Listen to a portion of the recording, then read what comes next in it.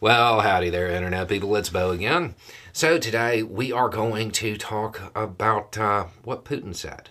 We're going to talk about what Putin said about Biden and Trump and just kind of go through it because there's been a lot of questions about it. And I think it's important to go over what Putin said, why he said it, and why he believed it was important to say it. Okay, so first, let's talk about what he said. Putin said that he would prefer a second Biden term to Trump coming back. Now, obviously, especially with the relationship that, Biden has with Russia right now, you would have to wonder why he would say that. And it's because people aren't thinking back to when Trump was in office. You remember the way Trump just held Putin in line when it came to the Open Skies Treaty? Or after the Kurt Strait incident, the way Trump just cornered Putin? No, right? Because Trump never made any move against Russia. In fact, to the contrary, Trump actively sought to weaken NATO. Right? Whereas Biden has, kind of led the charge to make sure Ukraine has the aid it needs to grind Putin's military into dust, and has led the charge to make sure that Russia is sanctioned and their economy is tumbling because of the aggression in Ukraine. Right? So why would he want a second Biden term? He doesn't. He was trying to give a talking point to Trump so he could get the weak candidate back. Trump was very weak on foreign policy. He wasn't good at it. He never asserted anything when it came to the United States. He caved at every opportunity, especially when it came to Russia.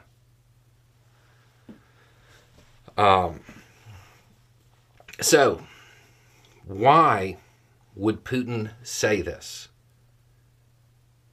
To give Trump the talking point. Why does he believe it would work? Because the Russian intelligence services pay close attention to the information ecosystem. And they know that a lot of Trump's base are gullible. They have fallen for a lot of obvious ploys in the past. So it stands to reason that they'd fall for it again.